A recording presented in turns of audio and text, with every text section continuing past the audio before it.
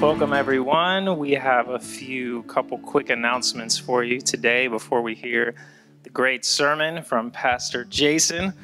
Hopefully it's great. He's been preparing, I know. Anyways, we just want to say, first off, it's weird that y'all aren't here, but we are managing, and that is obviously our first announcement that our services right now are online only on Facebook and YouTube. Every Sunday at 11 a.m. We do not know how long we will be in this state, but we obviously care about you and your safety, and so we're taking every precaution we can to make sure you're safe. Next up, we have our book club, our next book club. This happens every Thursday of the month. Our next one is this Thursday, every first Thursday, this Thursday at 6:30 p.m. on Zoom, and our book is called Woke Church by Dr. Eric Mason. And this is a great book if you've been concerned with the way the church sometimes is complicit in issues of injustice or racism, but most importantly, what we can do as a church to help overcome that. So join us for that. We'd love to see you there. And lastly, this is a really exciting announcement. We reached our end of the year fund drive goal. Yes, claps. If you were here, I'd be encouraging you to clap, and I'm sure you would be. So you can clap from home because this is a big deal. Our goal was $25,000, and guess how much we raised? You ready? $33,000, $33,042. That's a hard number to say, but that's the number you're seeing on our screen, and we're so excited. We cannot thank you enough. We know that every dollar you give is very meaningful to what we're doing, to our mission here, to our purpose here. So thank you, thank you, thank you. We're so excited about that. You know, week 3, we were like, oh my God, I don't know, are we going to make it? And then we blew past it. So thank you again. That's all the announcements we have for today for you. Now we're going to hear Jason's sermon. Thank you again, and enjoy the rest of the service. Thanks, Alex. And I just want to reiterate again just how grateful we are. You know, we don't talk a lot about money and giving here at the Oceanside Sanctuary. If you are part of our church on Sunday mornings, back when we were gathering face-to-face still, you know that we don't even take an offering on Sunday mornings. But twice a year, we have a fundraiser, and we talk a lot about money those 2 times every year. It always feels a little awkward to us because what we do at the Oceanside Sanctuary isn't about you and your money. It's about the mission that we feel God has called us to have an impact in this part of the country. And your giving certainly helps us do that.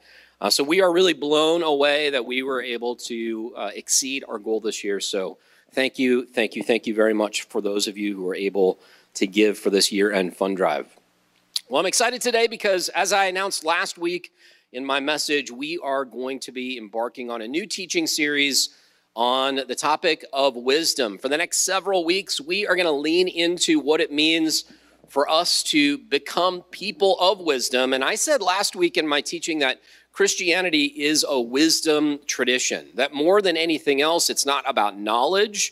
It's not even so much about belief. It's about embodying the divine wisdom that we encounter in the Christian tradition, best embodied by the person of Jesus. So today we're going to begin that series, and we're going to begin it by reading a text that's a bit unusual to read in churches, but it's actually a part of the lectionary today. So sometimes as a church, we read through the lectionary, which is a weekly prescribed set of readings that a variety of churches around the world use. And sometimes we dip into the lectionary for our teaching. And today we did that. We're going to dip into that lectionary, but we chose a text that's a bit unusual in church settings. So I'm excited to bring that to you. But before we do, I want to ask you, wherever you are, wherever you might be watching us from, that you would join us first in just a word of prayer before we open up this text.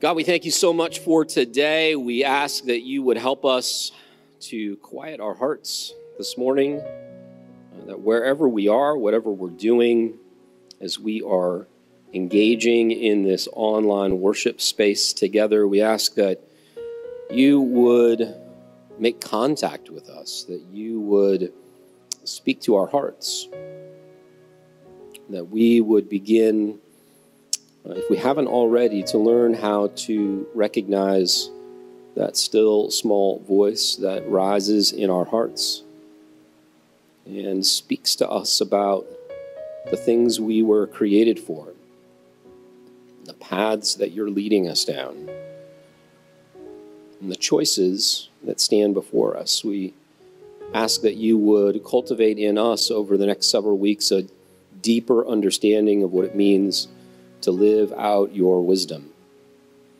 and that we would begin to practice ways that we can tune in a little bit clearer to your voice in our lives.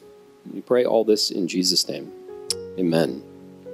Well, like I said, today we're going to read from a passage from the book of Wisdom, chapter 10, verses 15 through 21. If you have a Protestant Bible like I do, the book of Wisdom is not even in your Bible. If you have a Bible that has the Apocrypha included in it, then what that means is there's a collection of books that in the Protestant tradition, those Christian churches that broke away from the Catholic Church several hundred years ago, then you're a part of a tradition that really doesn't include this passage or this book, the Book of Wisdom. But if you have a Catholic Bible, or if you have a Bible that includes the Apocrypha in it, then you're going to find a variety of other books that are not included in the traditional Protestant Bible. And those books include the Wisdom of Solomon, or sometimes it's just called the Book of Wisdom. This is an amazing book, and it's a book that if you were raised in a Protestant tradition that didn't read these texts, or if you were raised evangelical, you probably didn't even know that this scripture existed. Traditionally, it's a book that is attributed to Solomon. And when you read about Solomon in the Hebrew Bible, we read, of course, that Solomon was supposedly the wisest person to ever live. And we read about how Solomon, especially in the book of Ecclesiastes, dedicated himself to the pursuit of wisdom and the cultivation of wisdom in his life. But if you have a Bible that doesn't include the Book of Wisdom or the Solomon of Wisdom, then you don't get to read Solomon's extended teaching on wisdom itself. And that's exactly what the Book of Wisdom is. It's Solomon's extended discourse or extended teaching on how to understand wisdom and to identify the voice of wisdom in our lives. So today I wanted to kick off our series by reading from the Book of Wisdom, chapter 10, verses 15 through 21, which, like I said, just happens to be a part of the lectionary today. So I'm going to read it to you, and then as usual, I'm going to share a few things that I'm noticing, and then I want to encourage you to share with each other in your comments online what you might be noticing here as well. Verse 15 starts and says, "A holy people and a blameless race, wisdom delivered from a nation of oppressors." Now, I want to pause there before I read the rest of it and just point out to you that that first couplet, that first verse in Wisdom chapter 10, verse 15, really sets the tone for this entire verse that we're going to read. A holy people and a blameless race, wisdom delivered from a nation of oppressors. So the function of wisdom in this passage is to deliver a group of people who are holy and blameless from a state of oppression. Now that passage is going to continue on and dip into a familiar story. It continues. "She entered the soul of a servant of the Lord and withstood dread kings with wonders and signs. She gave to holy people the reward of their labors.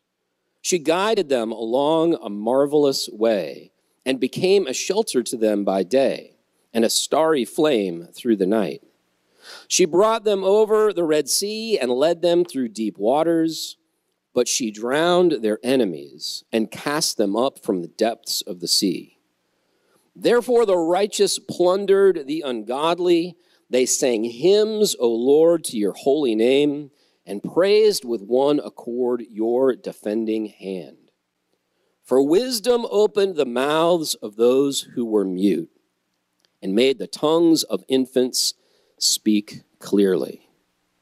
Now what we have here obviously is Solomon exploring what wisdom is and what wisdom means.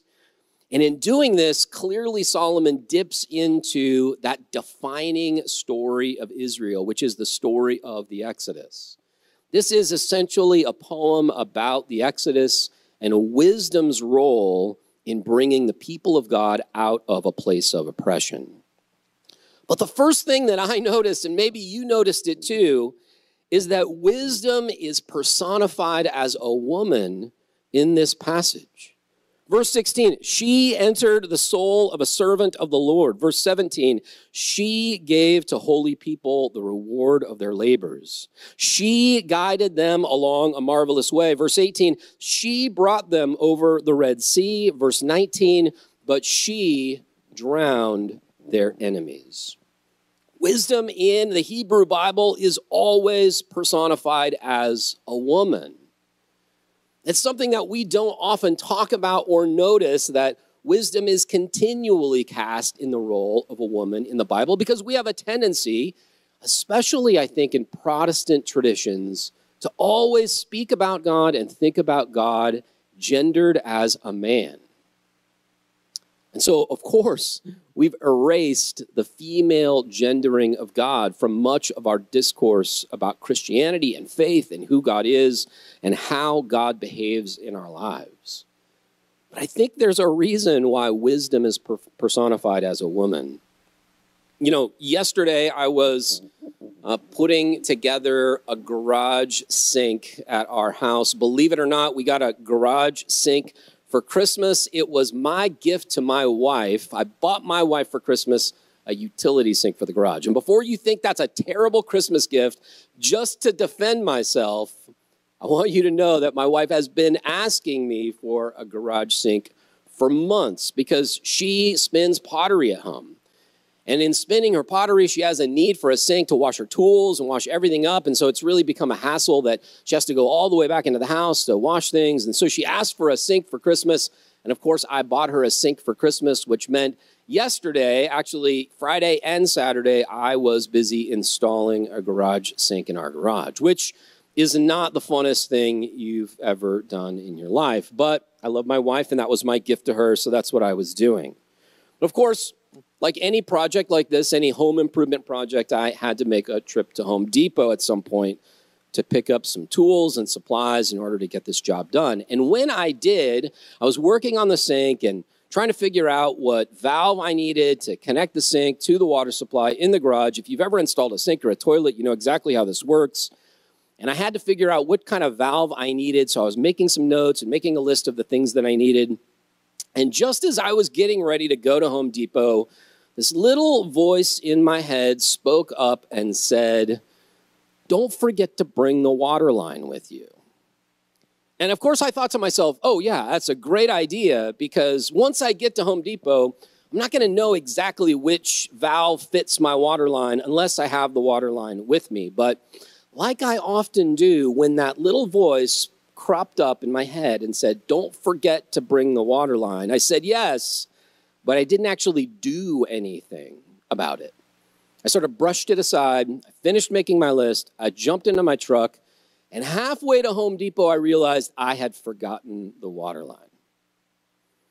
Well, I was halfway to Home Depot, and Home Depot is, of course, 100 miles away from my house. It's not really, it's only 10 miles away from my house. But once you're in Home Depot, you have to walk 100 miles just to get to whatever it is that you need. So I decided I'm not going to turn around. I'm just going to go.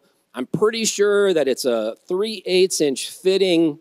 I got to Home Depot. I stood there in the plumbing aisle, and I looked at the array of valves and water lines, and I began to doubt my intuition, and I began to question it. And the next thing you know, I'm buying the wrong size valve for my line, thinking that I had made the right decision. I get all the way home to discover that it's the wrong one. So, of course, I had to go back a second time, and this time I brought the water line with me. I share that story because I think that is exactly what the voice of wisdom is like in our heads. I think that when wisdom comes, when God speaks to us with the voice of wisdom, it's very much that still small voice that crops up, that rises up right before you're about to do something stupid that says, this is probably not a good idea, Jason. Or right before you make a decision that has some sort of important consequence in your life, that little voice that crops up and says, make sure you remember to do this, Jason. And it's so easy to dismiss that voice. I think one of the reasons that the wisdom of God is personified as a woman in Scripture is because we have a tendency to ignore and erase women's voices. And I think that is exactly how the voice of wisdom works in our lives. The voice of wisdom is not coercive. The voice of wisdom is not violent. The voice of wisdom is that still small voice that crops up right before a choice we have to make, right before a decision that has consequence, right before a fork in the road where we know that one path will lead to something wise and the other to something foolish, but for some reason enticing and tempting. It's that still small voice that pops into our heads and says, this is not a good idea. And yet so often we ignore it. We brush it aside.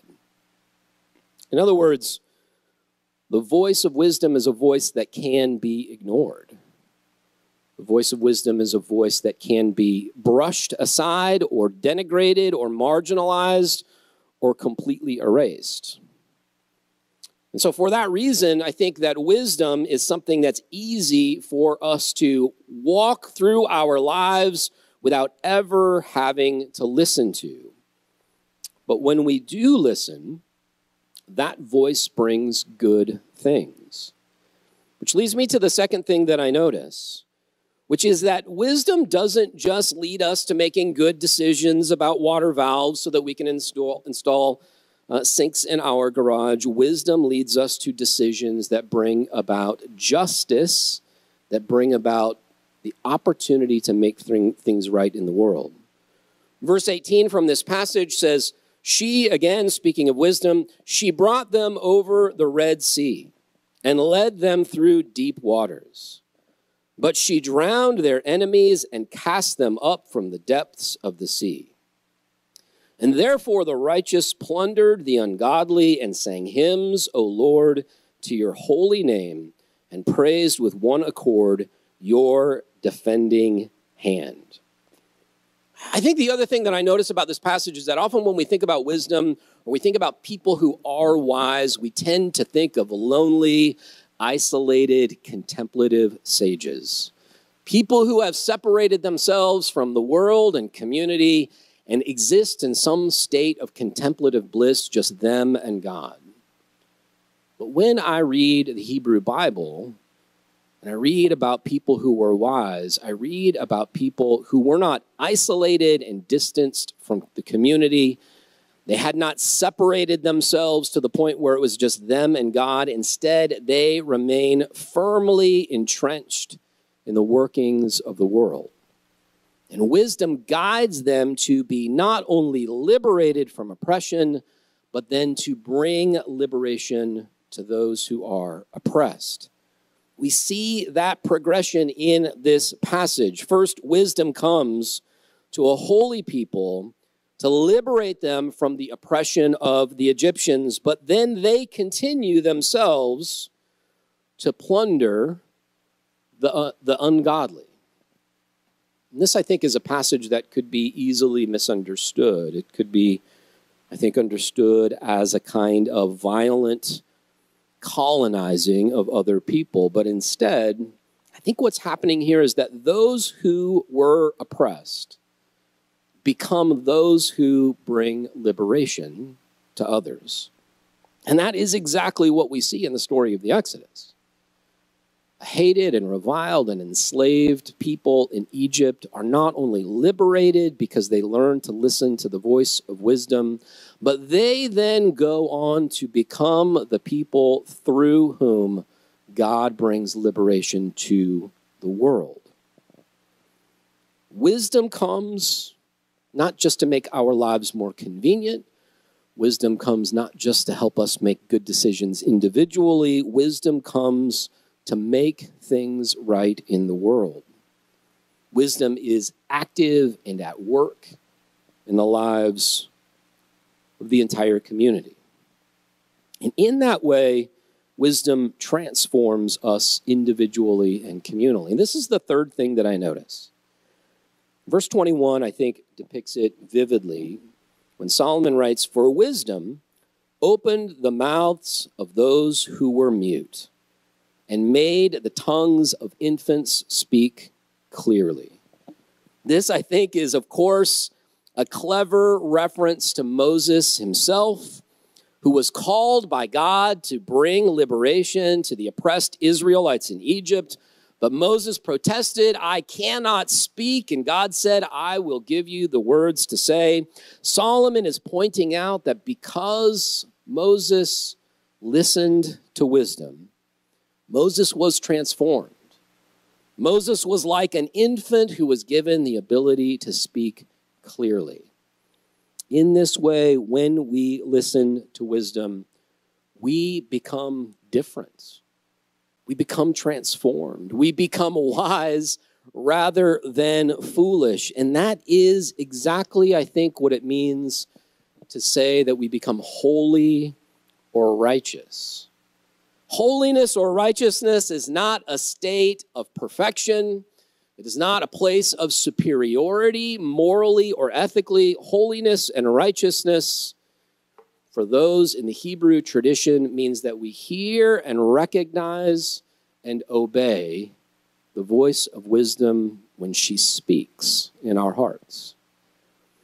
And because we recognize her voice and because we obey her call, we become people who are transformed, different, set apart. That's literally what the word holy means. It means set apart. What is it that you need wisdom for in your life today? How is it that you are learning to listen to that quiet, gentle, non-coercive, still, small voice that crops up every now and then and says, "Here is where you should go"? How are you learning to pay attention to that voice? How are you learning to cultivate ears to hear that voice more clearly? That's really the question that we will be approaching for the next several weeks as we dig through the Old Testament scriptures and New Testament scriptures that speak specifically to this idea of wisdom. If Christianity is a wisdom tradition, then it's our job to learn how to cultivate this ability to hear her voice and obey her when she speaks. I pray that you would join us on this journey, and at the end of it, we would be a people who are more prepared to bring justice and liberation to our community. Would you pray with me one last time before we worship some more? God, we thank you again for today, for this opportunity for us to attend to your words, to learn to open our ears and our hearts to the ways in which you are speaking to us. We ask that you would begin to plow deeper furrows into our hearts where wisdom can be planted, where it can take root and grow, so that we can become people who are holy and righteous and set apart for good things in our community. We pray all this in Jesus' name. Amen.